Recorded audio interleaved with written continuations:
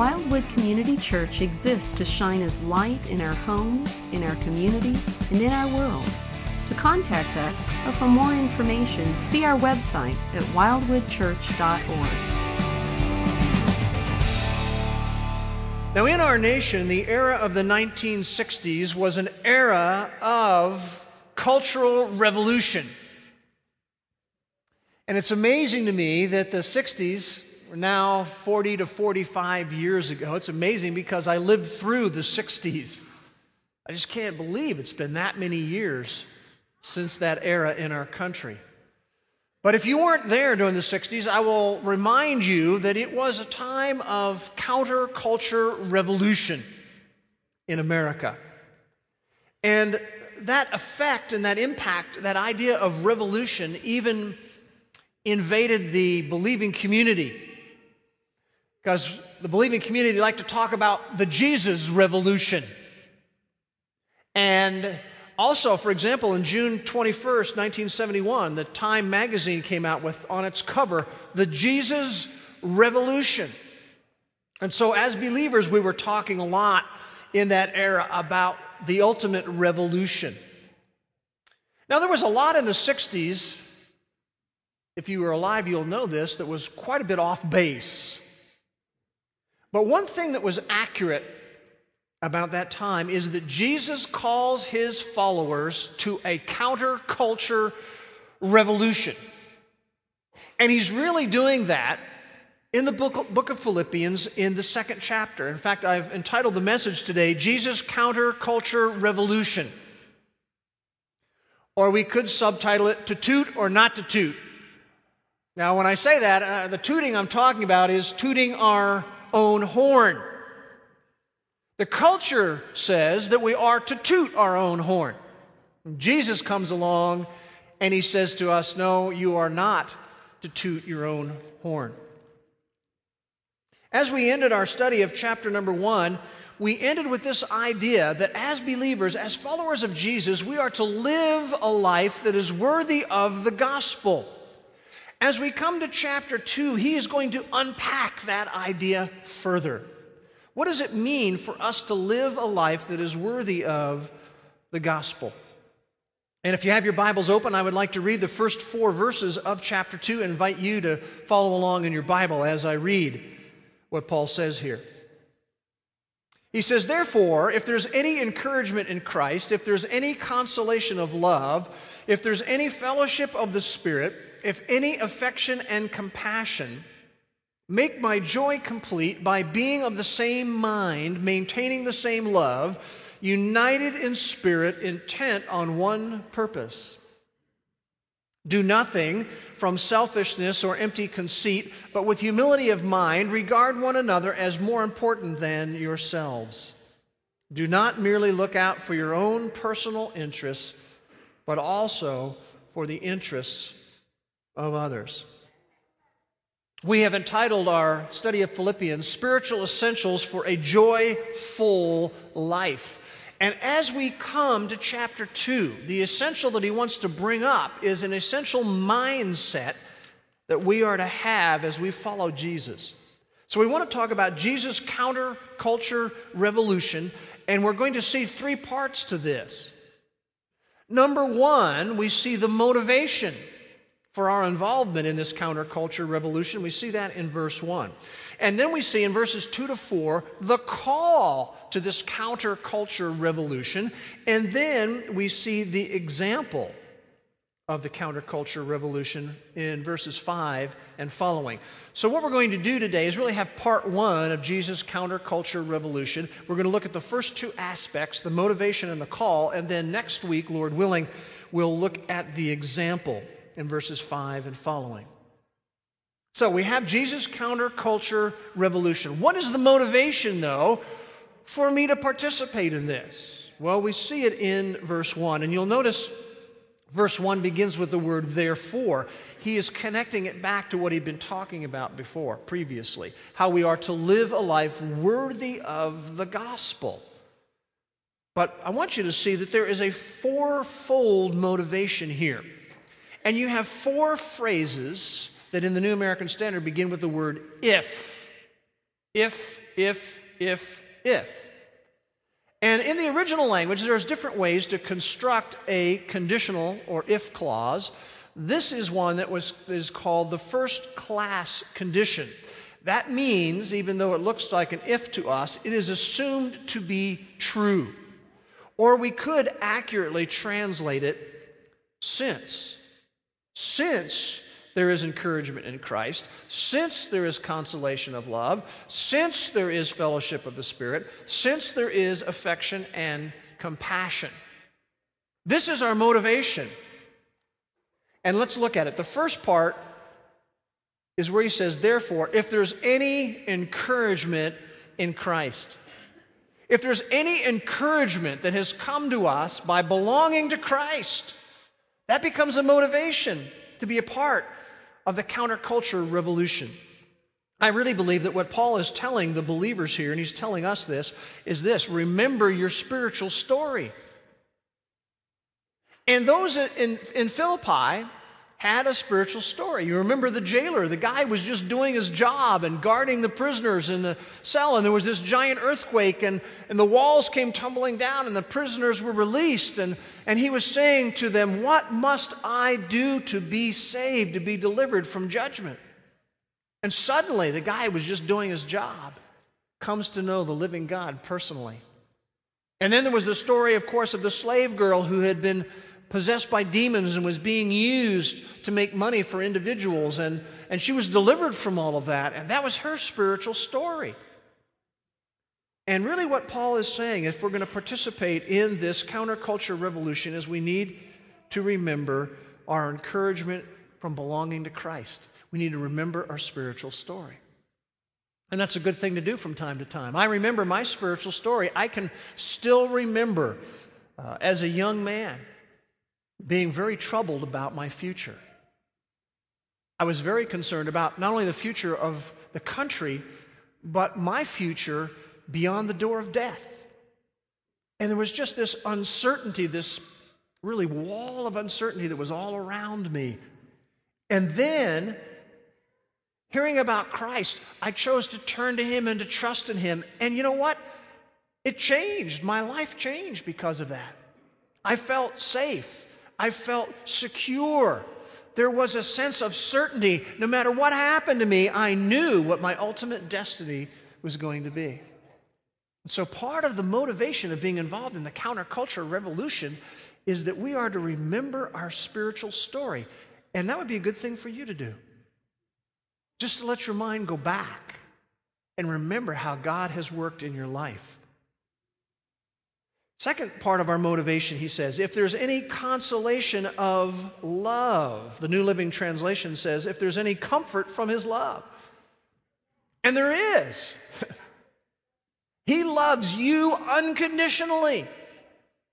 That means warts and all. That means with all your shortcomings. That means with all of our mess-ups.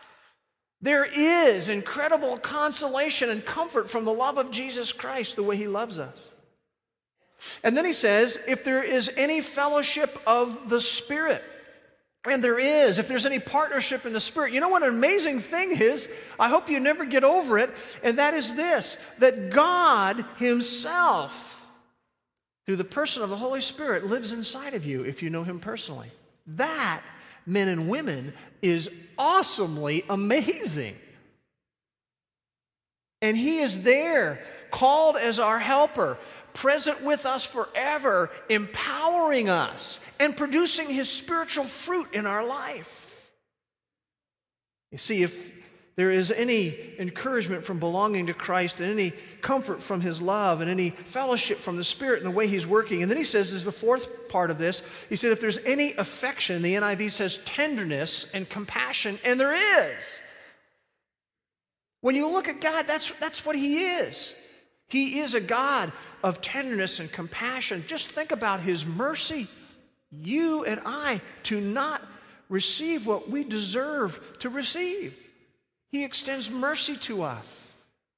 And His grace, we get far more than we ever deserved because we have a God who is tender and gracious to us. And we need to understand, here's what Paul's saying. Those are the incentives for action on our part. Those are the things that motivate us to respond to the call in verses 2 to 4. Now here's what I want you to see. That call that is being given to you and to me has dual prongs to it.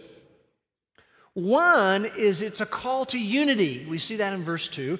And secondly, it is a call to humility and unselfishness, and we see that in verses 3 and 4. So when we're talking about being involved in Jesus' counterculture revolution, we've seen what the motivation is. Now we want to see what the call is. And the first part is a call to unity. Look at verse 2. He says, "Make my joy complete by being of the same mind, maintaining the same love, united in spirit, intent on one purpose." Now I want you to see what he's doing here. He's calling us as followers of Jesus to unity, but not to uniformity. There's a difference between the two. He's not calling us to be clones. He's not calling us to dress alike and to think alike and to sound alike. He's not calling us all to be like me, especially the guys, where your hair is gelled back. Now, the world would be a better place if that were true for all of us males. And let me tell you guys, you would be doubly debonair if your hair was gelled back. But that's not what he's calling us to. He's not calling us to uniformity. He's calling us to unity. When we went to the Weekend to Remember this time in Corpus Christi, my co-speaker, who you prayed for, and never really had a chance to meet, was a guy by the name of Greg Speck. I've spoken with Greg before. Some of you, I've described Greg Speck this way. Greg Speck is Dave Robbins on steroids, okay? If you know our youth pastor, Dave Robbins. And that's Greg Speck. See, I don't like liver, and I absolutely do not like raw oysters. But we have a team dinner. We went out to the team dinner. And guess what? Greg Speck orders 1/2 dozen raw oysters on the half shell as an appetizer. And I'm over there almost gagging at the other end of the table. You see, we're very different. God doesn't call us to uniformity, but He calls us to unity. And Greg and I have different styles, but what we do throughout the weekend is we are affirming one another in our differences. That's what unity is all about. Here's the difference. Uniformity is really an external thing. Unity is really an internal thing. Uniformity is based on outward appearance. Unity is based on an attitude of the heart. Now this becomes very, very, very practical. Because you see, at Philippi, way back when Paul was writing this, and at Wildwood Community Church today, there were personality clashes. Yeah. There were strained relationships. There were frayed feelings that people had between one another. There was even friction among friends. That was going on then, and it goes on now. Because you see, we are different. But the call is not to uniformity. It's a call to unity. So what should we do if all that's true? That we have these clashes and strains and frayed feelings and friction. Well, notice what he says. Make my joy complete by being of the same mind. I think really what he's saying here is that we need to be united in our core beliefs. Okay, some of us gel, some of us don't gel. Some of us have nothing to gel. But we need to be united. We need to be united in our core beliefs. God is the creator. We didn't show up here by accident. He created this world. That's a core belief. We have a core belief about the Scriptures, about the Bible, that this is God's truth. This is the book that we follow. We have a core belief about the person of the Lord Jesus Christ. He is the way, the truth, and the life, and no one can come to the Heavenly Father except they come through the person of Christ. And we have a core belief that we need to be committed to about the gospel of Jesus Christ, that is the key to changing hearts and changing lives.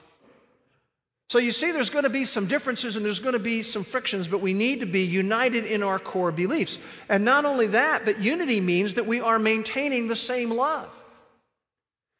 That His love, this is an amazing thing that we get to have a part of. His love flows through us to other people. And we need to maintain that. And we need to be, he goes on to say, united in spirit. The New Living Translation says, working together with one heart. We need to have that all for one and one for all mentality. That we have one another's backs. That's what unity means. It's not uniformity. It's unity. And then he says, lastly there in verse 2, we are to be intent on one purpose. Now, what is the one purpose every person in this room is to have? Well, it is, I think, unveiled for us later on in chapter 2, in verse 11, in the very last number of words of that verse, where it says, to the glory of God the Father. That's the one purpose we are to have, to glorify God, that He would be honored. And you want to talk about revolution, men and women, you want to talk about revolution. Listen, if we are all focused and united on core beliefs, and we have His love flowing through each of us, and we are all for one and one for all, and we have one another's backs, and our whole aim is to glorify God and to make Him look good, that is revolutionary. Do you know that a united church family is a formidable force in the culture of this world? So let me just ask you a personal question that you can ponder. How on board with this are you? How in line with this are you? Are you focused on being united in our core beliefs and allowing His love to flow through us? Being all for one and one for all? And just have the whole aim of everything that goes on in your life to glorify God and make Him look good? I wonder if that would make a difference. I read this week about a church in Dallas, Texas, pretty large community in our country. And this church in Dallas had a very public and very bitter rift. And what happened is the church was virtually splitting right down the middle, two different sides, and each side filed a lawsuit to dispossess the other group from the church facilities. So you see what's going on here. You had this huge church split. This side filed lawsuit that this side would not have any access to the church facilities anymore, and this side did exactly the same thing. And of course, eventually, through some legal decisions, one side lost. So they all packed up, left, and of course went and started another church. Now here's what's interesting about that. Some people who are investigating the situation said they wanted to trace back to where this all had begun. How did this happen that a church would split in half like this and file a lawsuit against one another to throw the other group out? You know what they found out? They traced it back to a church fellowship meal where one elder received a smaller slice of ham than the child who was next to him in the line. And men and women, that's how it all started. Now let me ask you the question. Would it have ended differently if that church family had been united and focused on their core beliefs, that they had been allowing His love to flow through them to other people, that they had been all for one and one for all, and their whole aim was to glorify God and to make Him look good? Yeah, that whole story wouldn't have even happened. And by the way, I want to say this, heavens to Betsy, when we have a newcomer lunch afterwards, could we be very careful about the size of the servings, We don't want anything like that going on here. You can have more than me, all right, if you're coming. So we have a call here as part of this counter-revolution. It's a call to unity, but it also is a call to humility and unselfishness. Notice verses 3 and 4. It's part of this counterculture revolution. He says, do nothing from selfishness or empty conceit, but with humility of mind, regard one another as more important than yourselves. Do not merely look out for your own personal interests, but also for the interests of others. Now, I think we can all agree and recognize the selfishness in our culture, right? We all recognize that there is selfishness in our culture. It's the me, myself, and I syndrome. It's the thing that Toby Keith sings about when he says, I want to talk about me. Me, me, me, me. There is selfishness in our culture. The culture is saying you got to look out for number one. Look, it's dog eat dog out there.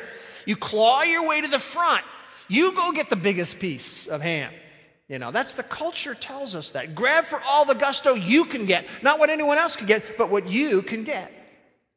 There is selfishness in our culture, and I think we recognize that. But we also need to recognize the selfishness that's in our flesh. It was in 2002, in the beginning of the year, when we first came into this facility. And I was just recovering from very significant surgery in my life. So I wasn't part of the picture we took, but we gathered everybody together as best we could, and we took this giant picture. Now, let's just imagine we were going to do the same thing today. We were going to just time out on the service. Let's get everybody gathered together and stand here, and we'll take a picture of everybody. Now, if we did that, and then we showed you the picture, who is the first person that you would look for? Yourself, right? Because we're selfish. We like things our way. Have you ever noticed that in your life? And I think it would just be therapeutic for all of us just to go ahead and admit it right now, that I am selfish. Let's just say that out loud together. We're going to say, I am selfish. Are you ready? Here we go. I am selfish. Let's do it one more time. I am selfish. Don't you just feel better now? Confession is good for the soul. We recognize selfishness in our culture, and we need to recognize selfishness in our flesh. Now, with that in mind, did you realize how radical the revolution is that Jesus is calling us to here? Look again at what it says in verses 3 and 4. He says, do nothing from selfishness. Nothing. Do nothing from selfishness or empty conceit. What does he mean by empty conceit? Well, I think it's illustrated well by the Irish playwright Oscar Wilde. One time he was crossing a border and he was asked, do you have anything to declare? And he said, only my genius. That really, men and women, is empty conceit, where we're just sort of pumped by our own vanity. Many of you have heard about onomatopoeic words. They're words that sound like what they describe. And there's an onomatopoeic word that Paul uses a lot in the book of 1 Corinthians. In fact, it's 6 times in the book of 1 Corinthians, and it's the word phusiao. And you just, and it really is translated most frequently puffed up. It's a word that, like if you took a balloon and you go, you almost hear that phusiao going on. And the idea of empty conceit is this, that as you take something like this and you blow it up bigger, the emptiness on the inside just keeps getting bigger because that's all that's in here. See, someone's pumped up with their own vanity. And what he's really saying is that when we live out our life, we do nothing from selfishness or from empty conceit. But notice verse 3, he says, but rather with humility of mind regard one another as more important than yourselves. Humility is something that ought to mark your life and mine as a follower of Jesus Christ. In fact, in 1 Peter 5:5, Peter writes those believers, and he says, clothe yourself with humility, put on those clothes towards one another. Clothe yourself with humility towards one another. Now, humility is often misconstrued. Humility, biblically, doesn't mean that we have a worthless mindset about ourselves. I'm just nothing. I'm dirt. I'm trash. I'm like a worm that should be groveling all the time. That's not what humility means. Humility does not mean that we think less of ourself. It means that we think of ourself less. Humility is not self-hate. Humility, biblically, is self-forgetfulness. Humility is not where I say, hey, I'm MVP of the Humble Bowl, baby. Yeah, you better believe it. And I'm proud to say that I've always managed to maintain my humility very well. That's not what it means. And so you go, well, what does it really look like? What does humility look like? Well, we have right here in these verses the practical outworking of what humility looks like. It's right here. Do nothing from selfishness or empty conceit, but with humility of mind. Here it comes. Look at it. Don't miss it. Regard one another as more important than yourselves. That's what humility does.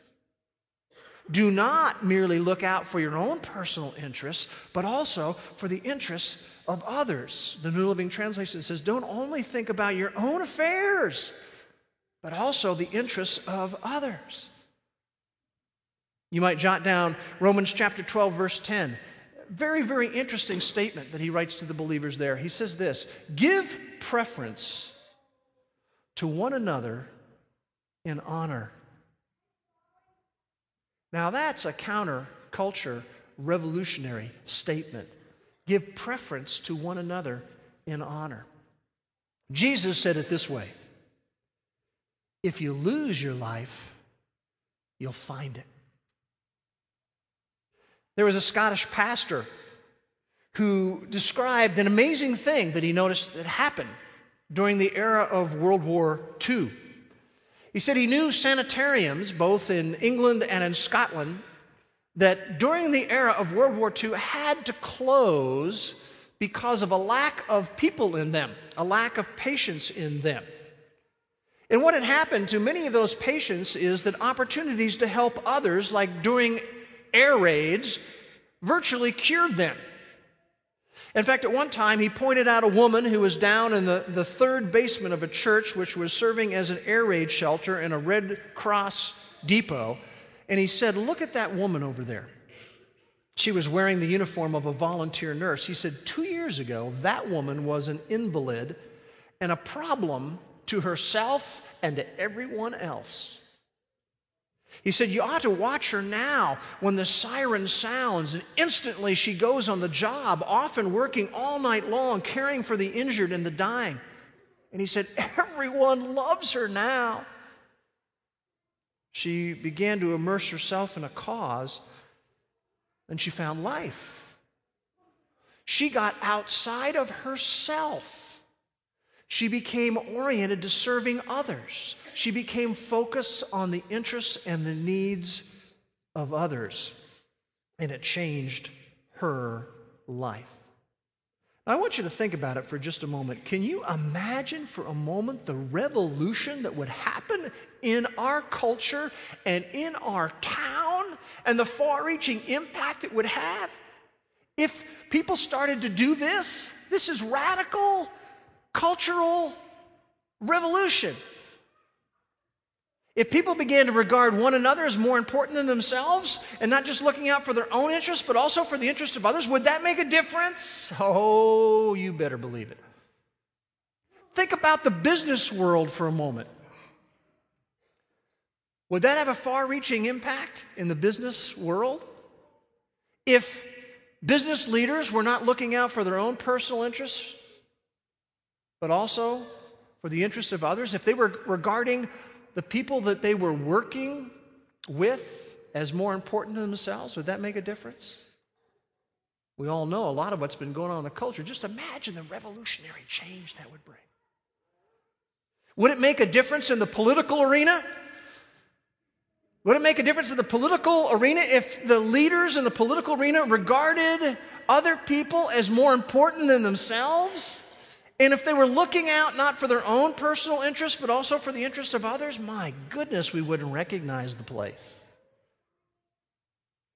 Would it make a difference and have a far-reaching impact in your neighborhood? If everybody in your neighborhood regarded everyone else as more important than themselves, and if they were looking out not only for their own interests, but also for the interests of their neighbors, would that make any kind of a difference? Would it make a difference in our marriages and in our families?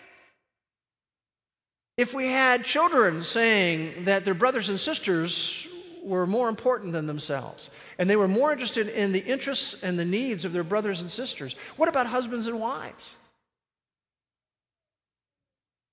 Would that make a difference if we were regarding one another as more important than ourselves, and we were looking out for their interests rather than our own interests? Would it make any difference in the church of Jesus Christ if we were committed to regard one another as more important than me? And looking out for your interests rather than my interests, would that make a difference?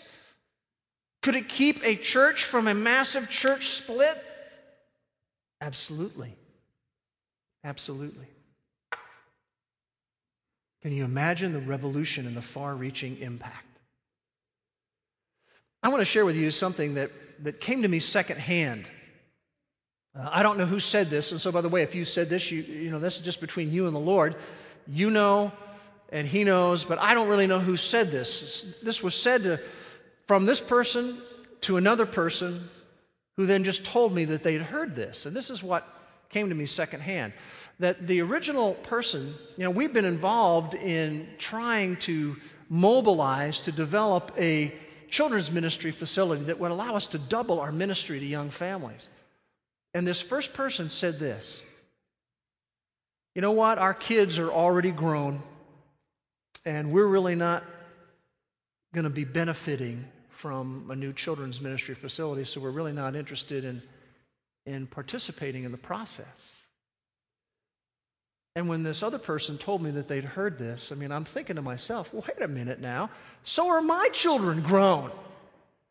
You know, my children aren't going to be getting personally benefited by that.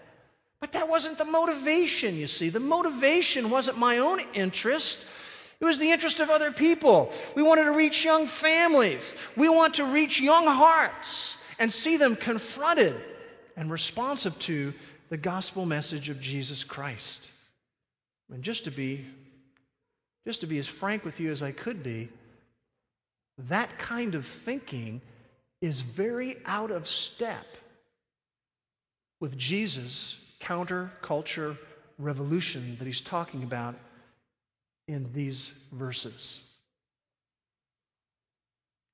You see, we are aware of our own flesh tendencies, and we are aware of what our current culture is. And here's what Jesus is doing, men and women. He's calling us up.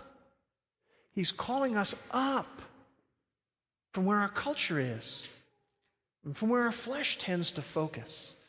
And he's calling us to unity, and he's calling us to humility and unselfishness. And the motivation of all of that is the encouragement that we get from belonging to Christ.